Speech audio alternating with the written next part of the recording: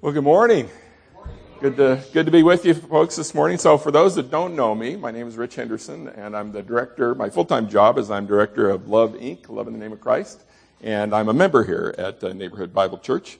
And this morning, I want to preach to you on the topic of how to encourage your church leaders. And I want to share with you some biblical insights on what we can not do to discourage our church leaders and what we can do to cultivate habits that will encourage them. Now, let me say first off that this is not what you would call a corrective sermon. In other words, Dave didn't call me up a few months ago and say, "Hey, Rich, this church really discourages me. Can you preach a sermon for me on how to encourage your church leaders?" Okay, that did not happen. In fact, as I talked to Dave about what I was planning to preach, he said, I really feel encouraged as the pastor of this church. And I think that part of that is the personality of our church, that we're a group of flawed people who are willing to admit that we're flawed people, and yet sincere Christians who really desire to walk with Jesus. And it's nice to pastor a church like that. So you should be encouraged that your pastor didn't ask me to preach this sermon. So there's three reasons that I wanted to preach this. Number one is I've already preached this sermon before, so I didn't have to start from scratch as far as a sermon prep. Number two is I've preached this at other churches, but I thought, I really want to preach this to my own church to help my own church know what we can do to encourage our church leaders. And number three is this is one of those topics that it's kind of awkward to preach if you're a pastor, right? So I figure I'll do Ben and Dave a service and preach this while they're gone. So the other thing I should say is while most of us think of that word church leaders, we think of our pastors. We think of Dave and Ben. But the principles that I'm going to be talking about really apply to encouraging church leaders at all levels. So the lay leaders in the youth group, elders, community group leaders, Sunday school teachers, right? All those folks are leaders in the church. So as I preach, it's okay if you're thinking primarily of Dave and Ben, but keep the other leaders of our church in mind as well. You should know that I come at this topic from a unique perspective in that I have been a pastor. I was a pastor of a small church here in San Jose for 15 years, 2 years as youth pastor and 13 years as lead pastor. And then for the last 12 years, I've had a pastor. I've been a member of this church. So I've kind of been on both sides of the fence here. So the other thing you should know is that I stopped preaching on a weekly basis in 2001, and that was before it was required knowledge for a pastor to know how to use PowerPoint, okay? So you're not going to have any cool graphics like Ben and Dave give you guys. It's just me talking up here. And the other thing I realized, this is the morning after you're all sleep deprived from setting your clocks forward an hour, so no PowerPoints for the rest of you. I'll just do the best I can to be as captivating as possible, okay? So that's what I'm trying to do. Wednesday, I saw this sign on the wall of a bathroom of a church. It said this. It had a list of supplies like paper towels and toilet seat covers and that kind of thing. And right below it, it says, "If you see that we are out of any of the items listed above, please donate as soon as possible. Thank you." Now, who is that sign for? I don't know. Nobody knows who that sign is for. Now, I don't know about you, but that does not seem like a good plan to restock the bathroom of a church, right? I mean, can you imagine a first-timer comes to the church, uses the last toilet seat cover without reading the sign first, washes his hands, reads that sign and says, seriously? Seriously? I'm first time visiting the church and they expect me to go out and buy toilet seat covers for the ones that I just used up. Where to even buy those things, He's probably thinking, if I ever come to this church again, I will not use the bathroom, all right? So here's the deal. When Dave preached about this last week, that in our culture, there's a big push towards leadership, but not much towards followership. And here's the deal. If everybody's in charge, effectively, no one's in charge, right? That's not a good plan for restocking the bathroom, and that's not a good plan for leading the church. The church needs leaders. So turn in your Bible to Hebrews chapter 13, and I want to read verse 17 to you. All right, Hebrews chapter 13, verse 17 says this, "Obey your leaders and submit to them, for they keep watch over your souls as those who will give an account. Let them do this with joy and not with grief, for this would not be profitable for you." So there are leaders in a local church. Obviously, as head of the church, Christ is the leader. He's the chief shepherd. But there are designated under-shepherds under him. The leaders of the church are called either pastors, elders, or overseers, and all those three titles refer to the same position. Pastor means shepherd and focuses on the leader's role of caring for the flock. Elder speaks of the spiritual maturity of the man that holds the office. And then overseer, or if you're reading the King James Bible, it'll have the word bishop there, speaks to the leader's role of having oversight over the congregation. So the current elders of our church are Dave and Ben, Kel Cummins, Jim Cook, and then Gria, Pitagoy Aaron, and Chuck Adam are elders in training, not yet official elders, but headed that way. All right? So we're told to obey our leaders. And that word has the idea of pay attention to, be a follower, listen to them. And in case there's any doubt, he goes on to say, submit to them, do what they tell you to do. Now, obviously, there's limits to your obedience, right? If they tell you to do something that the Bible says not to do, you're not to submit. We got to obey God rather than men. But otherwise, if they tell you to do something, we should do it. So let me give you an illustration for this. And I realized after I was going to use this that first service people may not have got this, because I talked to Dave about it and what I was going to use, and he says, that may have been an ad lib. That may not have been on my notes. So I heard it in the second service, but you folks might not have heard it in the first service. This comes from a sermon from January 26, Galatians chapter 4, verse 21 through 31. It was called Freedom Child. And I'm going to go the low-tech way and just play this into my microphone, so hopefully this will work. In a misguided attempt to either earn their salvation or keep their salvation. Paul said, enough. I'm going to write to you. Remember how strong the language was in chapter 1? If you're not doing this, would you please, this would enhance what goes on in your 40 minutes of the sermon time of this worship service. It would enhance it so much if periodically you would just go read Galatians by yourself, all the way through in one sitting. Just discipline yourself, maybe every other week, maybe once a month, as we're going through something like this, just to kind of get the whole flow of things. Okay. Did he say that in the first service? Anybody remember? Okay, good. I was going to say, if not, I guess we second service people are his favorite group, right? He gives us his best stuff, and you guys miss out. Good. So that's something that he said, and you remember him saying that. So here's my question. Did you do it? Did you do it? Did you sit down at some point and read Galatians all the way through, like your pastor encouraged you to do? And now I know what you're thinking. You're thinking, okay, all right, former Pastor Rich, did you do that? And I want you to know, yes, I did. Absolutely, I did. Once I realized I was preaching today and could use this as a sermon illustration, I sat down and read Galatians, all right? So, is there anything unbiblical about reading through Galatians all at one sitting? I can't think of anything. No problem with that.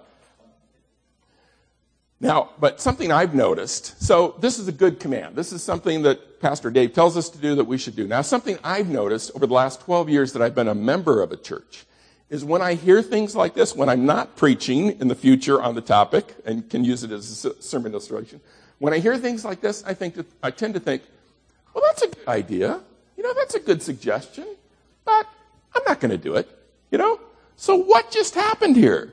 The pastor of my church, the one that God ordained to have oversight over my soul, told me to do something, and I chose not to do it. And folks, I don't think I'm unusual here. I think that's kind of part of our culture as Americans. We're fiercely independent. We're not going to do anything that we don't want to do. And that doesn't really sound like what we just read from Hebrews, does it? To obey your leaders and submit to them. So here's a radical thought. When Dave tells you to do something, or one of the other elders tells you to do something, why not just do it, right? Why not just obey your leaders? So why? Why should we obey the leaders of the church? God put them in our lives to watch over our souls. And that's a good thing, folks. We tend to think as Americans, I don't need anybody to watch over me. God says you do, right? God calls us sheep. Sheep are defenseless animals. They need a shepherd. You know what you call a sheep without a shepherd? Dinner. That's what you call them. Wolf food, right? They don't do very well on their own. They need a shepherd to survive. That's why God puts us in a flock and gives us pastors to watch over us. I got to tell you that when I was a pastor, the thing I dreaded most about my job was having to talk to people about their sin. I mean, I would rather have a root canal than do that, all right? Now, sometimes I would talk to a person about their sin, and they would repent. And that was really fulfilling. James chapter 2, 5, verse 20 says this, talks about turning a sinner from the error of his ways. And when I talked to somebody and they repented, it just felt fulfilling that God used me to do that.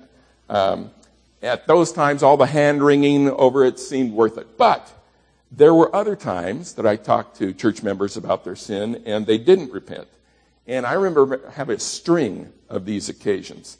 And in fact, what they did was the verbal equivalent of punching me in the nose and turning their back and walking away. And I remember having a good talk with God about this, and I told him, I just want to erase that from my job duty, okay? I don't want to have to do that anymore. And here's what the Lord put on my heart. He said, Rich, even if they reject what you say, it's good for them that they have one person in their life who loves them enough to take the risk, tell them the truth, and warn them when they're going astray. It's good for them that you do this. God also reminded me of this passage that I would have to give an account to him for those that are entrusted to my care. That's a heavy responsibility, folks. The elders at NBC will undergo a scrutiny before the Lord someday that none of the rest of us will have to face.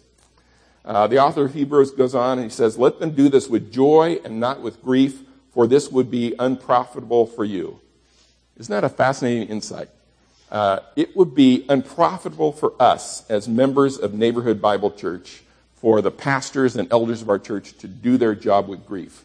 So they still need to do their job, right? They still have to do it. That's a command from God. So Dave still needs to preach the Word of God, watch over our souls, confront us when we're in sin, pray for us when we're sick, be a good example of a mature Christian man, all those other things a pastor does. Why? Because that's what God called him to do as pastor of this church. But it would be unprofitable for you to have to do it with grief. Another way to translate that word unprofitable is harmful. It's harmful for you to make your pastor's life miserable. It's far better for you to have him go about his work with joy.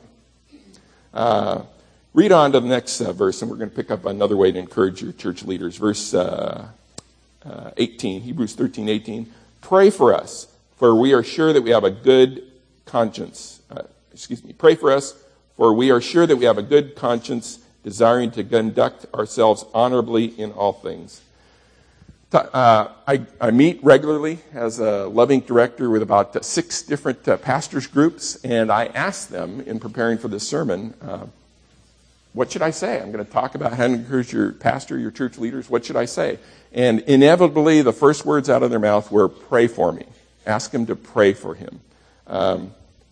One pastor put it like this. He said, it's a spiritual battle, and to have the people that you are leading praying for you gives you a sense that we're all in this together. You'll run through a wall for them.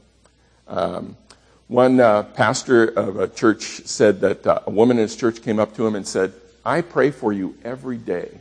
And he said how encouraging that was for him to have her say, I pray for you every day. Now, don't say that if that's not true, right? I mean, that'd be pretty embarrassing for you to say to Ben or Dave, I pray for you every day, and to have them ask you, how long have you done that? And to say, just a minute, God bless Ben, every day, one day, I've done it one day, okay? So, if you're going to say that, you got to back it up with action here. By the way, there's a group that meets every Sunday morning. An easy way to do this, come a little early to church, 8:30 to 8:50. There's a group that meets in the youth group room, and we pray. And one of the things we pray for is leaders of our church. While we're in Hebrews 13, turn to verse 7, and I want to pick up another principle on how to encourage your church leaders. Hebrews 13:7, remember those who led you, who spoke the word of God to you, and considering the result of their conduct, imitate their faith. So the idea of remember those who led you is be mindful of. Be mindful of those who led you and spoke the word of God to you. And we're told, considering the result of their conduct, imitate their faith. So if you want the same results in your life that you see in the lives of your church leaders, imitate their faith. Do what they do. So when you hear of Jim Cook looking for open doors to share Jesus with his coworkers at the fire station, do you look for ways to share Jesus with your coworkers? Men, when you hear Kel Cummins talk about how passionately and seriously he takes his role as the spiritual leader of his home, do you do the same thing? When you hear Gria Pitagoy Aaron talk about his commitment to his marriage to Jamie, do you follow that example with your wife? When you hear Chuck Adam went to China to use teaching English as a means of sharing of the gospel, do you look for ways of expanding the gospel around the world? You get the idea. Imitate their faith. Now, the reason that some people give for not imitating their pastor's faith is this. Well, that's his job. That's what he does. That's what he's paid for. So while it is true that pastors have more time than lay people to engage in activities such as studying the Bible, prayer, warning people who are going astray, visiting and praying for the sick, those kind of things, those are not pastor-exclusive jobs, right? I mean, those are things all Christians ought to be doing. While you may not preach from the pulpit, if you're a parent like the Smiths, you have a responsibility to teach the Bible to your children. All of us are charged with going after Christians who are going astray. Caring for others in the church is for all Christians, not just pastors. So while there's a specific calling that a pastor has that's different from that of lay people in the congregation, the idea is if you want the spiritual maturity you see in your church leaders, develop the same habits. Imitate their faith. You'll encourage them as you do. Several pastors I spoke to said that the way their church members could encourage them is just by walking with Jesus. Live a godly life. Grow spiritually, and you'll encourage the leader of your community group. Let's turn to another passage. 1 Thessalonians chapter 5, verses 12 through 13. 1 Thessalonians 5, 12 and 13.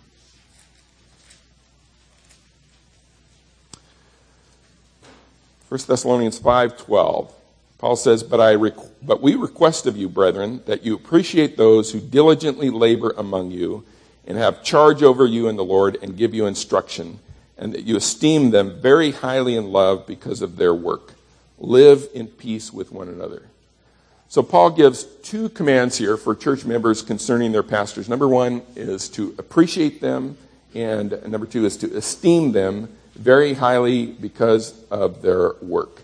So that Greek word appreciate carries the idea of to know, to understand, to perceive. The idea is to acknowledge the value of what they do. Webster defines appreciate as to think well of, to recognize gratefully, to estimate the quality or worth of, to be fully or sensitively aware of. Everyone likes to be appreciated for the work that they do, and pastors are no exception to that. It's not easy.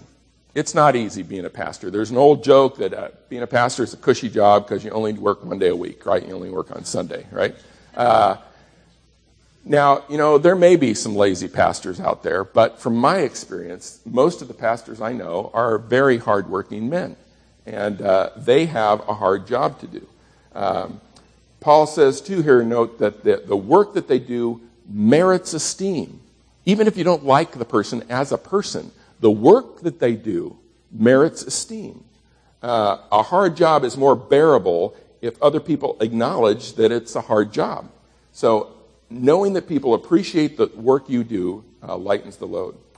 Let me just give you a few practical suggestions about how you may show appreciation to your church leaders. One pastor gave this good word. He said, know their love language. So for those of you that aren't familiar with that, the book written a number of years ago called The 5 Love Languages by a Christian counselor named Gary Chapman. And he said there's 5 ways that people perceive other people love them. And they are, it was written primarily for marriages, but has other applications. So they are in your bulletin there. I've written them down. Words of affirmation, quality time, gifts, acts of service, and physical touch. So with the obvious exception of physical touch, those other 4 really work well as ways that you can show appreciation for your church leaders. Now, here's the important thing. For that other person to perceive love, you've got to speak their love language. So let me give you an example of what this looks like. So there's a husband whose love language is gifts, all right, giving and receiving gifts. And he's married to a wife whose love language is acts of service, okay? Now, if he speaks his love language, what's going to happen? He's going to keep buying her these lavish gifts, all right, and keep giving her these gifts. And she is going to say, why don't you just do the dishes? You know, I don't want these stupid gifts. In fact, those gifts could make her mad, right? If what she wants is acts of service, do the dishes, he keeps giving her gifts, he's not speaking her love language, okay? So that's the whole idea. You've got to speak the other person's love language. Now, obviously, the challenge here is knowing that person well enough to know what their love language is. But once you know it, use it to encourage them. So, ladies, if the leader of your women's Bible study, if her love language is quality time, take her out to lunch. Spend some time with her. Young people, if one of the volunteer staff of the youth group appreciates words of affirmation, write him or her a letter, letting them know what you appreciate about their ministry to you. I'm guessing that letter is going to be held on to and read over and over again. Now, here's the deal. If Ben's love language is gifts, and you write him a nice letter instead of sending him a Starbucks gift card, that's okay, right? He'll still appreciate the gesture. So it wouldn't have been as meaningful as if you spoke his love language, but it's still nice to get. Several pastors shared that it was tremendously encouraging for them to see the members of the congregation serving others, both Christians and non-Christians. And that just makes sense. It makes sense because of the job description God gives pastors. Turn to Ephesians chapter 4, verses 11 through 13. And I want to read to you why pastors were given to the church. Ephesians 4, 11 through 13. And he gave some as apostles, and some as prophets, and some as evangelists, and some as pastors and teachers, for the equipping of the saints, for the work of service, to the building up of the body of Christ, until we all attain to the unity of the faith and of the knowledge of the Son of God, to a mature man, to the measure of the stature which belongs to the fullness of Christ. So the gifted people mentioned in verse 11, including pastors and teachers, were given to equip the saints so that the saints could do works of service. Therefore, it's no wonder that a pastor or a teacher would be encouraged when the saints under their care actually serve. The fact that you are serving means they are being effective in their ministry to you, their equipping ministry to you. You know, really, for a pastor, that's the closest thing they have to giving a class test to see if we've learned the material or not, right? Are we serving? One pastor said that the members of his church could encourage him by asking, what can I do to help? And, you know, that's a good question to ask, but you got to realize that puts a little pressure on the pastor, because it puts some pressure on the pastor to know, what can you do to help? You know, what are you good at? Well, let me give you an example. So if Rob took sick this morning, and Dave was here, and he said, hey, Rich, Rob's sick, can you lead singing? Well, yeah, I want to help, so I'll lead singing, but it would not be good. That would not be edifying for you, okay? So it puts pressure on the pastor when you ask, what can I do to help? Better is to know the God-given abilities and the spiritual gifts that you have and jump right in and use those in an area that needs your help. Let me give you an example of this. This is my favorite example of this idea. When I was pastoring, there was a guy in my church by the name of Moses Ashalu. He was from Nigeria, and he immigrated to the United States, and he was an excellent percussionist. And he played the conga drums like these back here for our worship band and was greatly appreciated. So Moses moved to Stockton, California, and I recommended a good church there in our same denomination to go to get plugged into. And the next day, so he went there on a Sunday, and the very next day was the annual meeting for our denomination. And I spoke to the pastor of that church. And I said, hey, did my church member Moses visit you guys yesterday?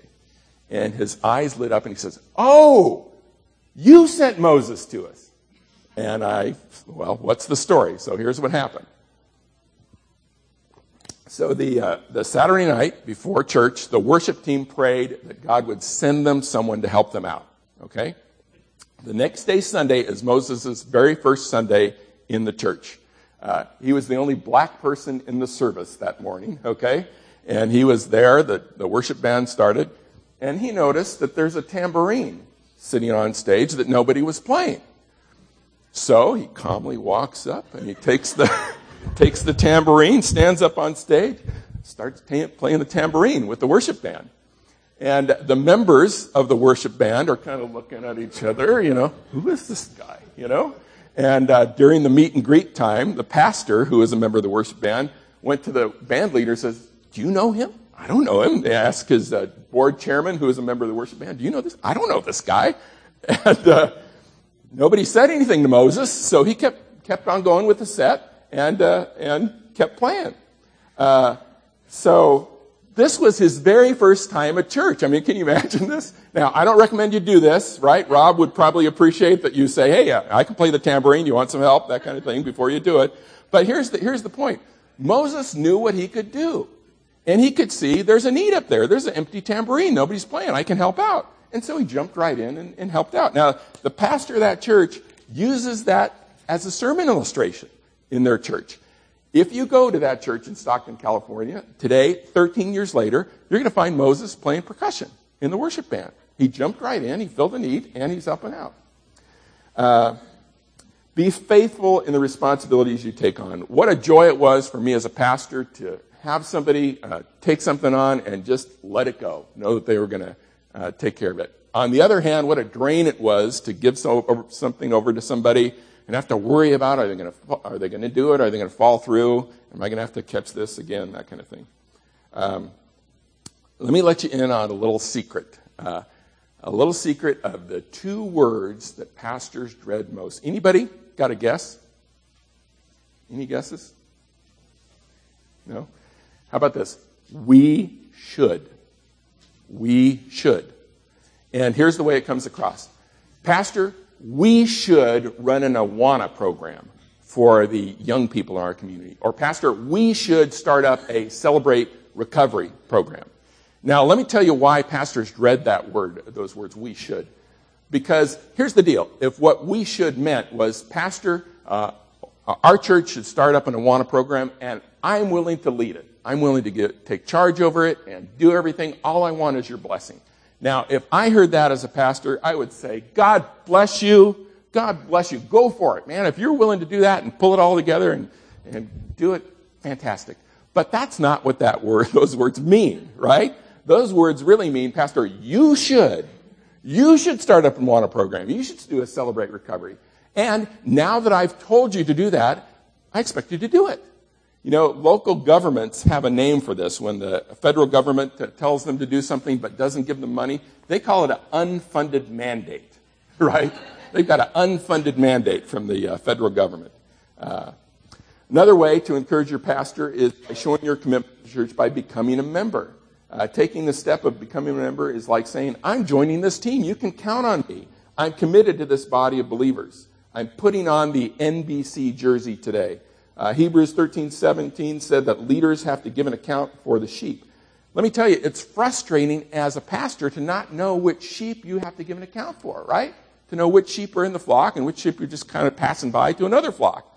Now, I understand that it takes some time to try out a church and see if it's a good fit. It's kind of a lot like dating in that way, right? You don't go on one day, hey, I think we should get married. What do you say?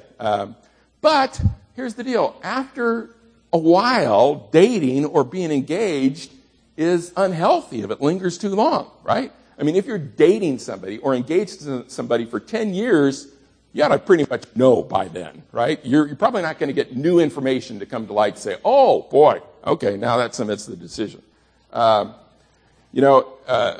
It's time to fish or cut bait at some point, right? And here's the deal. If you've been a regular attender at a church for 5 years, that's probably too long. Okay, you probably should have got a pretty good feel for the church and know if that's a good church for you or if you should move to another church and become a member. And there's just something healthy and right in getting plugged into a church as a member and staying at that church for a long time until the Lord calls you elsewhere. Church hopping doesn't lend itself to spiritual maturity. Amen? Since these verses talk about the pastor's role in giving instruction to the church, I want to talk for a few minutes about how to receive instruction from your pastor. Let's start with this. Pay attention. Pay attention to his sermons. Whatever you do, do not fall asleep while he is preaching, okay? So I don't know if you realize this or not. I kind of forgot this sitting in the congregation, but the pastor can see you as he's preaching. You are not invisible, okay? I tend to think as a member that, I see him, but he doesn't see me. And so if I fall asleep or if I make a snide comment to the person next to me or that kind of thing, he's not going to notice. He notices. He sees those things. Here's something. This is big news. He can see when you're getting a message or sending a message on your cell phone. Some of you just said, he can see that. He can see that, folks.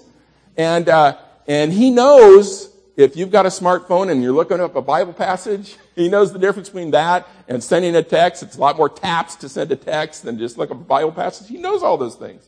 Let me just tell you, from personal experience, it's very discouraging to preach to people who are asleep, okay? I've had that experience. In fact, one time, a middle schooler in my church came up to me with a list, pretty lengthy list of names on it.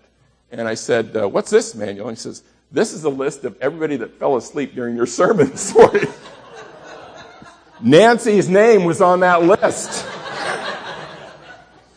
Now, think about it. If you're talking to somebody and they fall asleep, wouldn't you feel that that's kind of, rude or disrespectful?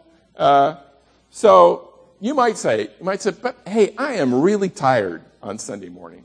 I get that. If you're really tired, go to bed earlier Saturday night so that you're not really tired. At the very least, get a cup of coffee before you go to church. You don't have to stop by Starbucks. It's right outside. Get a cup of coffee so you stay awake. If there's 1 hour of the week that you want to stay awake, it's this hour, right? When you come to church and your pastor who loves you preaches the Word of God to you. Let me put it another way. If there's 1 hour the devil wants you to fall asleep and distract you, it's this hour. Because he don't want you to get what the pastor has for you. When I was preaching, I had a particular older saint that I just loved to preach to. Her name was Jeannie.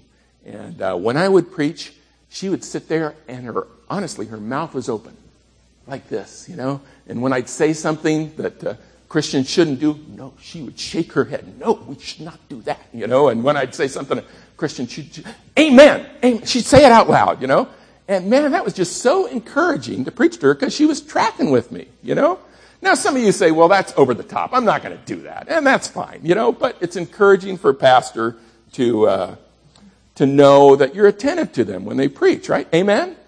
Now you're just patronizing me, okay?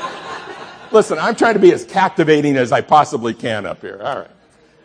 Well, while I'm on the topic of preaching, let me say another thing. Don't say this. Don't say good sermon, pastor. Now, that may be a surprise to you. And let me tell you, it's certainly better to hear good sermon, pastor, than bad sermon, pastor, okay? But good sermon, pastor doesn't mean a whole lot because it's kind of obligatory. People kind of have to say that, right? I mean, what do you say the pastors have to? Good sermon, pastor. It doesn't take a whole lot of thought. So if you really want to encourage Dave or Ben, tell them how the Lord used the sermon to speak to something in your life. It might be something you felt convicted by or something you felt comforted by or a new insight that applies to your present situation. It takes more effort, but it's a lot more meaningful. One pastor told me that the most meaningful feedback he received regarding his sermons was when the church members would tell him a week or two after his sermon how they had been able to apply something that he preached about. That really encouraged him because they had actually done something with what he had taught them. That made my day as a pastor to know that my influence had helped someone grow spiritually. Let me give you a few things to avoid. One of the pastors I spoke to gave this advice: don't complain. Don't complain. That's biblical. That's from Philippians 2:14.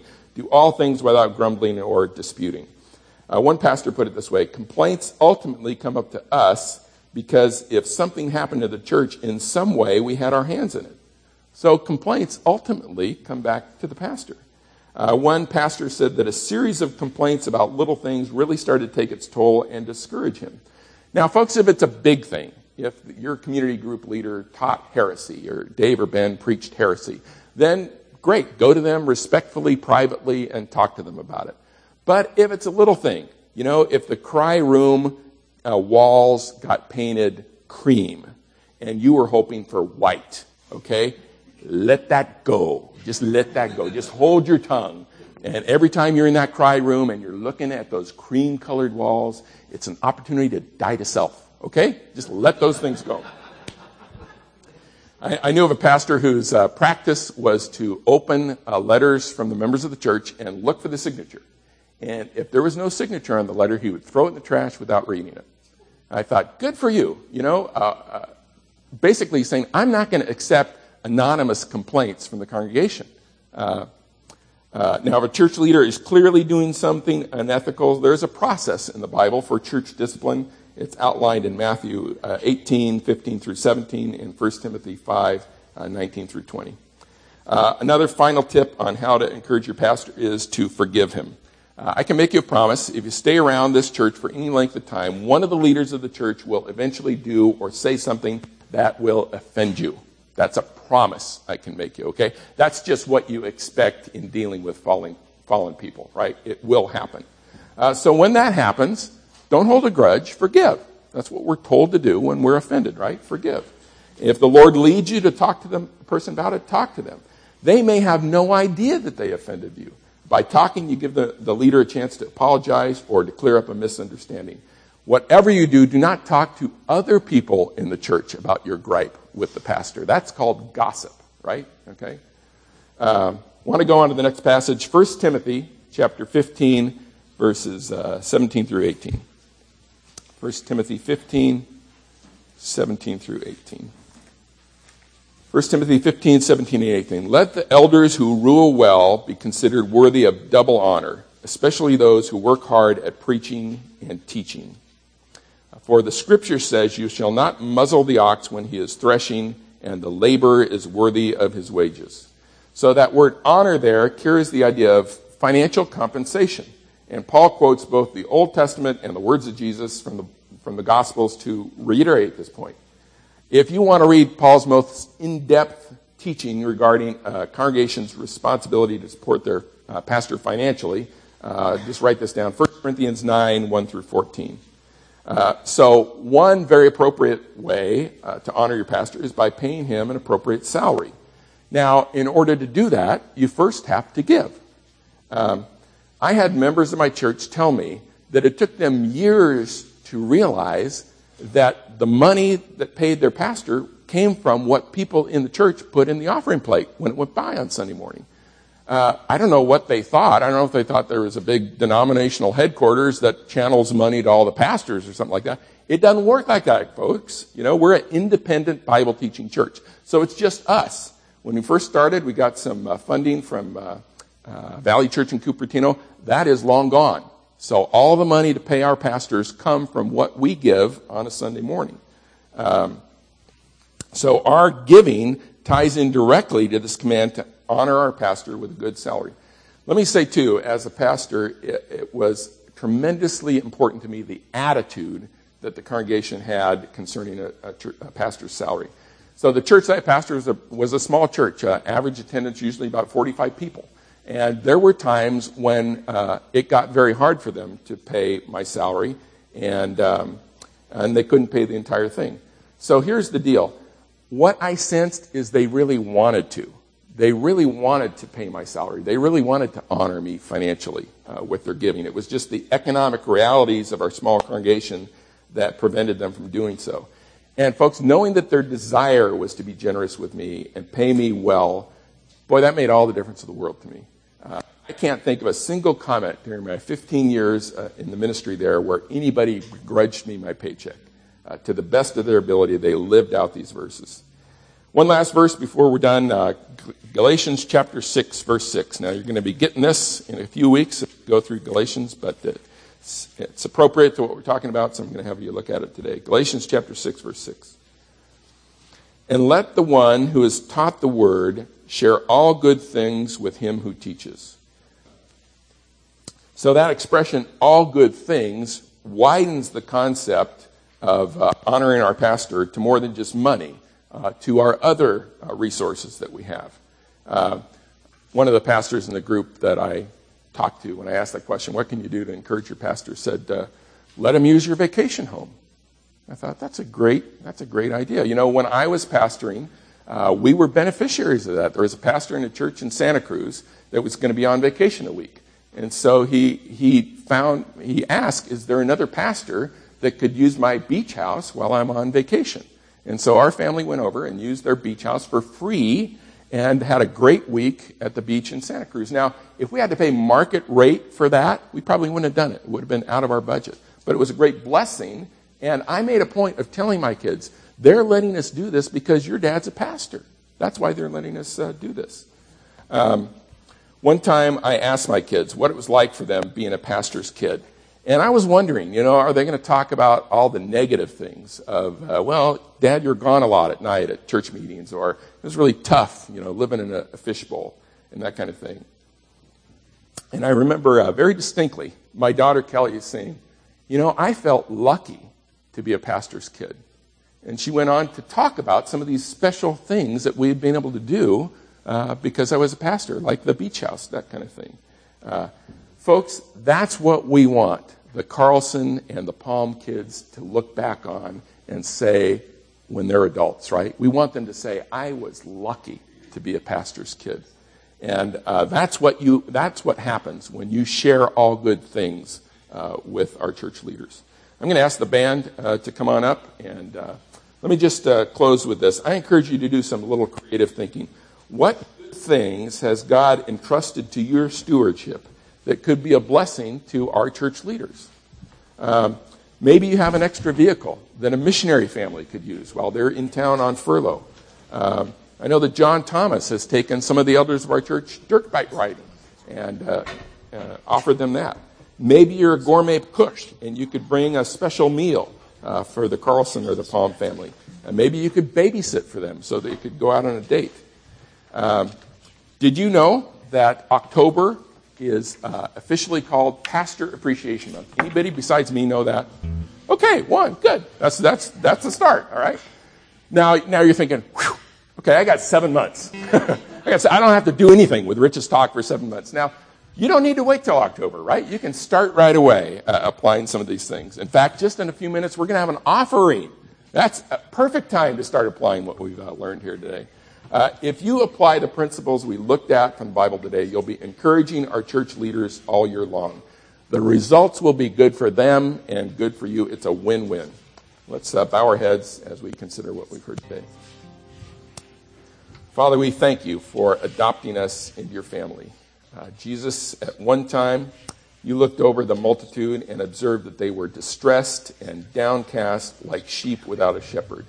We are not that way because we have you as our chief shepherd and the elders of this church as our under-shepherds. Father, we're grateful for this church. Thank you for all the fine leaders you've given us. We count ourselves very blessed to have godly men and women as leaders over the various ministries of Neighborhood Bible Church. They take such good care of us, and we are grateful for that. Help us, Holy Spirit, to do our part to take good care of them. In Jesus' name, amen.